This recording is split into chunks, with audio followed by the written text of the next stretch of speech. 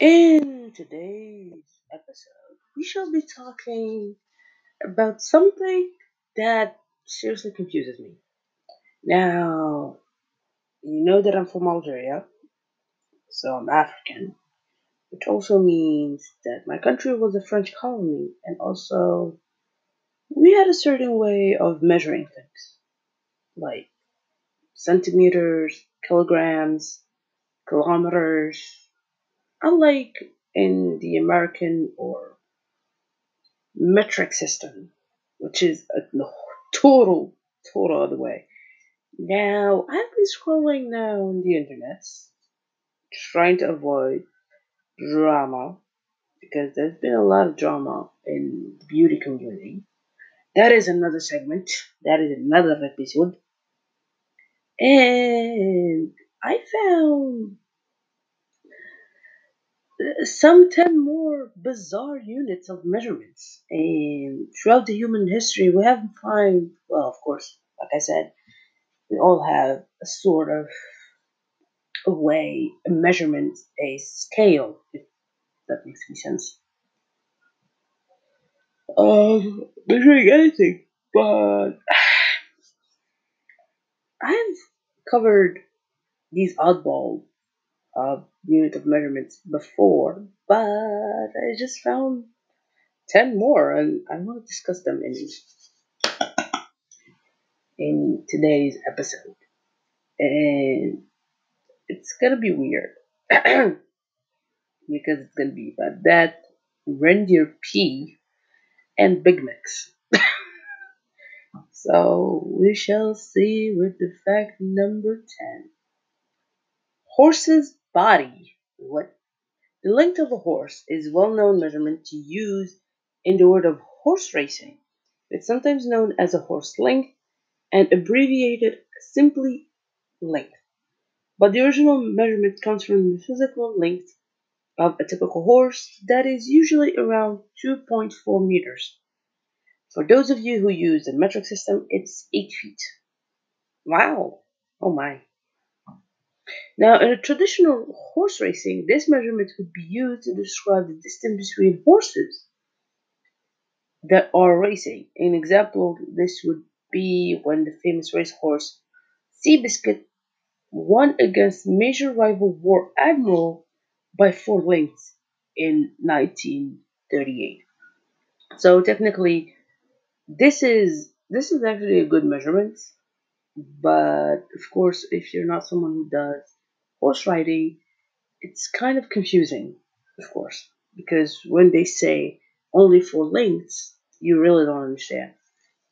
Unless you are someone who is very understandably in that field, obviously. So that is kind of cool. Ups for that. Now, in the British horse racing, it gets much more complicated though. Now, the distance between the two horses is measured by calculating the into length per second. What? So now we're going through physics. Oh my god, oh goodness gracious. Depending on the type of surface, the maximum number of lengths that can typically be described is 99. Wait, what? Why not? Okay. With anything above this being described as 99 plus, other parts of the horse can be used as described very close finishes to the race, including the neck, head, or even nose. With a nose, also called as a short head, being the smallest possible distance a horse can be measured to win by. Oh boy, oh goodness grace. Now to some weirdness. The weirdness that I like. Fact number 9. Poron Kusema. I don't know if I pronounced that right. Sorry for any foreigner who is trying to. So, sorry. It's Finnish. Okay, so Finland had one of the strangest and yet entirely logical obsolete units of measurements, namely the porunkusuma. Now, porunkusuma is a unit of distance measured approximately 7.5 kilometers. For those of you who use the metric system, it's 4.7 miles. Based on how far a reindeer can migrate before needing to stop and urinate. What? Uh, some sources put the distance at more like 9.5.6 kilometers, which is 6 miles. The actual translation of Purun Kusuma. I sound like it's actually a sentence, and I'm saying it like that because I have Germanic background. Well, you know about that. Is literally the distance a reindeer can comfortably travel before taking a break. Neat. Now, the landscape of Finland is very dense with forests. 78% is covered with woodland, and so traversing it is difficult. Therefore, explorers develop their own unit to describe distances, and it is said that reindeer cannot walk and urinate at the same time. So they need to stop periodically, and reindeer herding is generally conducted by these indigenous Sami people of Finland, a large population of local people who live in the northern parts of Finland, Sweden, Norway, and the Kola Peninsula of Russia. So actually, it makes sense, even though it's weird, but it does make sense because when you are herding, technically the first thing that you're supposed to do is keep your herd together. Now can be hard when you are in a forest like environment or even a dense forest. So I totally understand it. It makes a lot of sense, but still kind of weird. Now for the fact number 8, which is kind of weird. Big Macs. The Big Mac Index takes its name from the iconic McDonald's burger and published by The Economist as a way of measuring the purchasing power parity known as triple P. I'm not going to say PPP because it sounds like P or urinating the P, even though it sounds even weirder. Yeah, anyway. Between different currencies around the world. Wait, what? It was created in 1986 by the newspaper and it is produced annually. The use of the index is as follows. In theory, when the rate between two currencies adjusts, the cost of a certain good should still be the same in both currencies, regardless of the shift in rate. In order to test this theory, the Big Mac Index asks how much would a single Big Mac cost in both countries. The price of the Big Mac in a country A is then divided by the price of the country B, with the resulting value being compared to the exchange rate. Huh, that is something I heard of, but that is also something that is very business-like and very management-like or stock exchange. If you're someone who works in stock exchange or Bitcoin mining, like I do, the theory I've heard of, but I didn't know it was called the Big Mac Index. But I've heard this theory, I've heard it before. Now, if the value is higher than the country A's currency, it's overvalued. And if it's lower, the country's A would be undervalued. And it is a simple way of showing triple P, but does not cover the full picture of the local production costs of the goods, the demand in a particular country, or even the availability of McDonald's in certain countries. If you're wondering which country has the most expensive Big Mac, it's Switzerland as of 2018. Now, like I said, it is something that is very, um, how to say this, it's very applicable when it comes to business. Let's say, for example, here in Algeria, and to be, for example, in America, the petrol, just an example. Let's take the petrol. The petrol is, I don't know, around 70 right now? 70 for a barrel.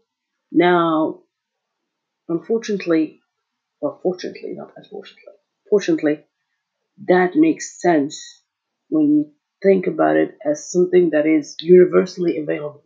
Now, having the idea of a Big Mac can't work here. But you can talk about, I don't know, a lot of things. But anyway, let's go to fact number 7, which is morgen. And sorry if I said it in German, which meant morning. Now, morgen is, ah, it's actually a unit used in Europe and South Africa for area. Wait, what? But it's actually a German word for morning. What the fuck? It was not used as a measurement of time, rather, it was used as a measurement to describe the approximate amount of land tillable in the morning hours of a day by one man behind an ox or horse dragging a single blade plow. The size of a mulligan varies between zero point 0.5 to 2.5 acres. Oh wow, okay. Now it seems the use in Germany was more widespread than anywhere else, with some regions having larger mulligans than others on account of their flatter surfaces. In parts of South Africa, the mulligan was an official was the official unit, not unofficial, the official units for measurements for land parts in South in the wow, okay, until the 1970s. Oh wow. In 2007, the South African Law Society created a formula converting mulligans into hectares, with the ratio being 1 mulligan to 0.856 hectares. Yeah. Wow, that's a lot. Okay, that's okay. Now, fact number 6. How do we say it in German? Sixth. Yeah, sixth. Shit, I forgot my German. Shiznit. Ah, bloody hell. Oh, now this talks about where my stomach is at, and especially with Ramadan. Oh my god, I'm hungry. Ah, Waffle House. Nah, Waffle House, it sounds like an American thing. I don't know. Hold on. Yep, it's an American thing. Oh boy. The Waffle House Index is a unit of measurements used by the U.S. Federal Emergency Management Agency, aka FEMA, to loosely determine the effect of storms on civilian areas and their ability or inability to recover from these. Now, the index allows the agency to determine how likely assistance is going to be needed in a disaster situation. Now, Waffle House is used by the agency due to its reputation for staying open during severe storms in the US. Oh, okay. Oh, okay. So that's why it was taken that. Okay. Now, the index was created in 2011 following a tornado to which two Waffle House restaurants stayed open. The index has a scale of 3 levels. Level green, full menu, is when a restaurant has power and damage is limited or non existent. Now, level yellow is limited menu, would be when a restaurant has a generator power and limited food supplies. Now, level red is only being considered when the restaurant is closed. As recently as 2018, during the Hurricane Michael in Florida, the Waffle House Index reached a level red when up to 30 restaurants were closed ahead of an oncoming storm. Oh wow. Oh boy. Oh boy. Now we're all halfway through. Halfway through. Thank God. With fact number 5. League. Wait, what? League is a unit of length widely used in popular culture in historical and fantasy movies of TV shows. Or TV shows. Sorry. League is meant to be the distance of a person can walk in hour. What? Okay, I don't get it. But the exact measurement of the league differed from country to country or even from different terrains.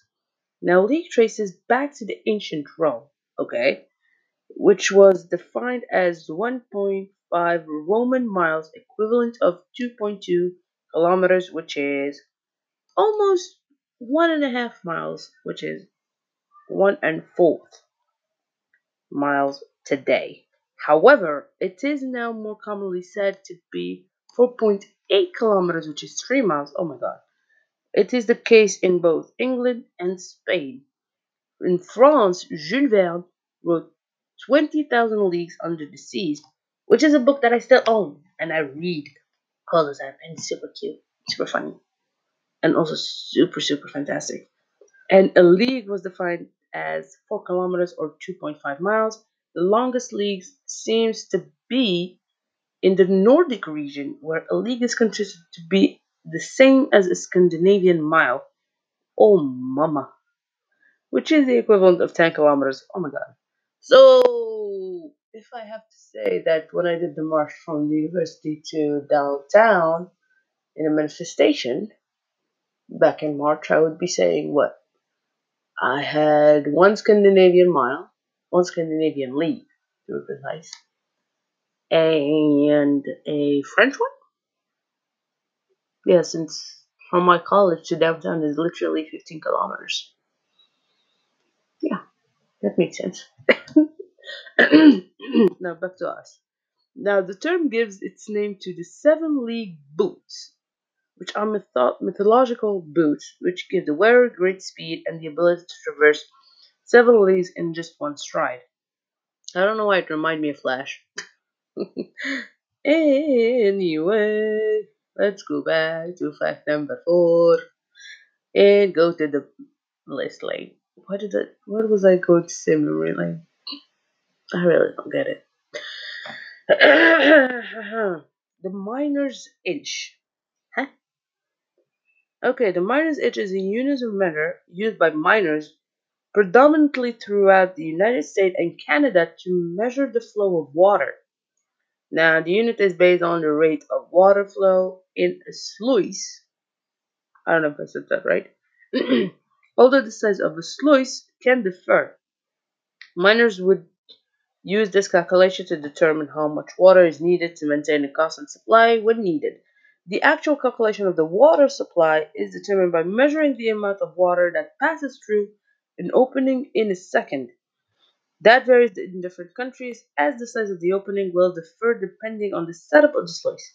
Now, the variation can be great. For example, in New Zealand, the miner's inch is 472 milliliters per second, but in Colorado, US, it's 745 milliliters per second.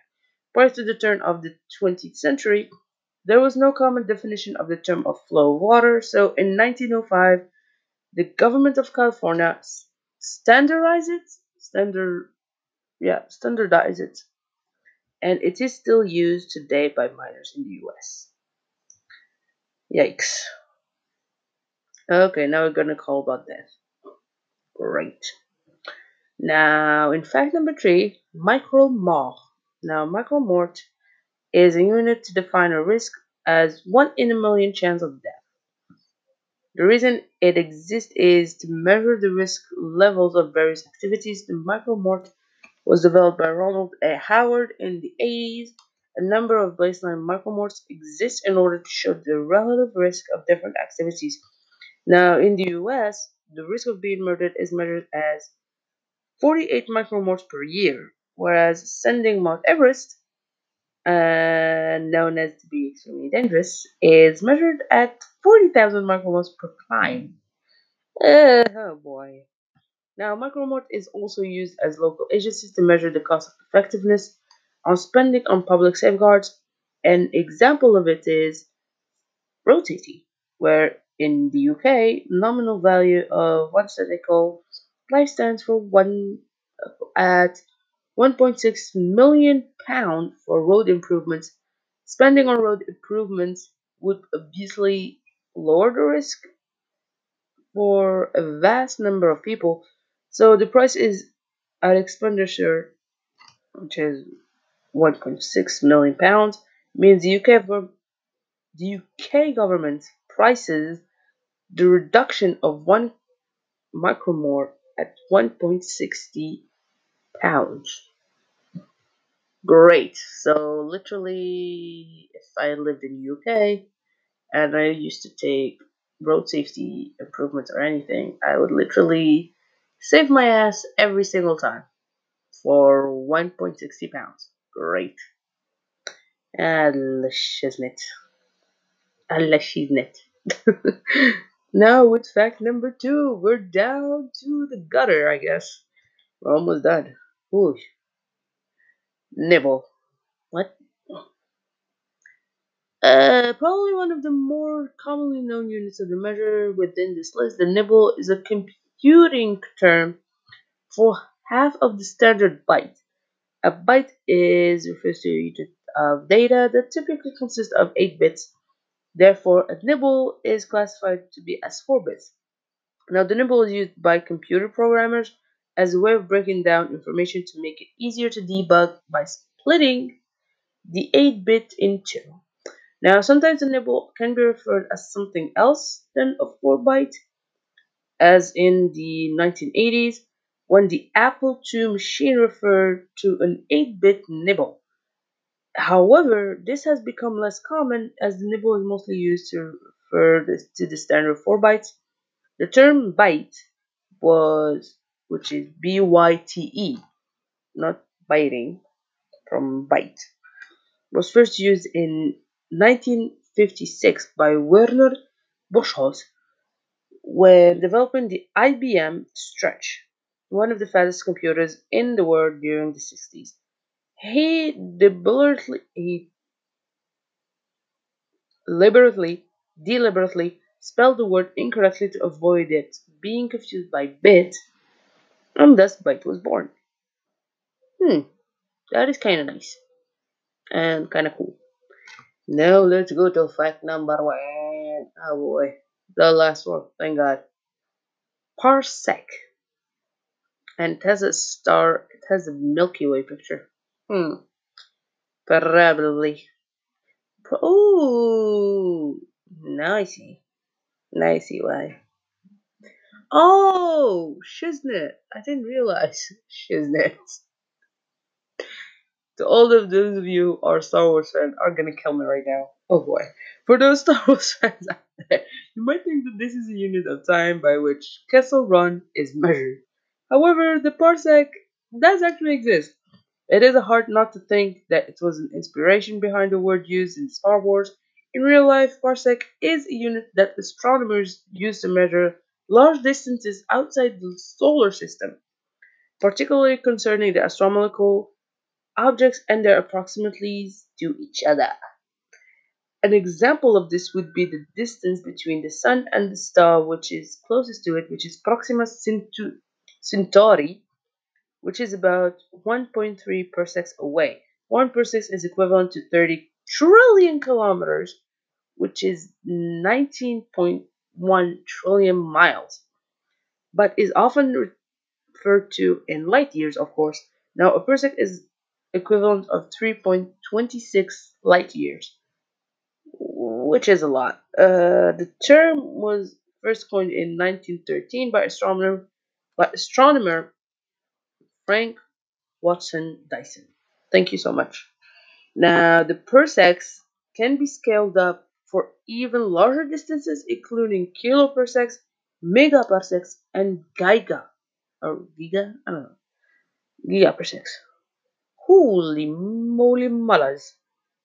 That's a lot of that's a lot of info for one day. Oh my god. And when you're fasting, geesh. Anyway, this is all for today's podcast. I thank you so much for listening.